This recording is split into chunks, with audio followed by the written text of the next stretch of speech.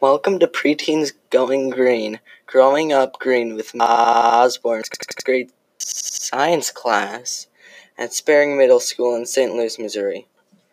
For our Going Green project, teams of students are collaborating to create podcast episodes on different topics related to sustainability. We hope to inspire others to grow up green. This is your host, Jacob Henson. Preteens Going Green! Preteens Going Green!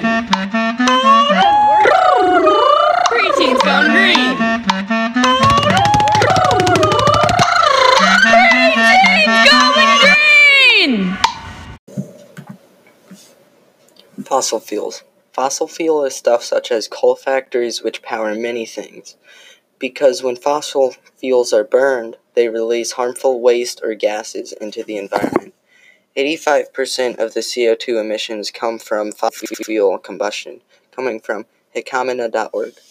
And we need to use them less because it could infect the environment, economically and even socially. And it's even advancing global warming. It's even one of the main causes of global warming. And how we need to help is by using renewable energy instead of fossil fuels, like chargeable batteries and solar power. Before I end this episode, I wanted to thank you for listening to Preteens Going Green.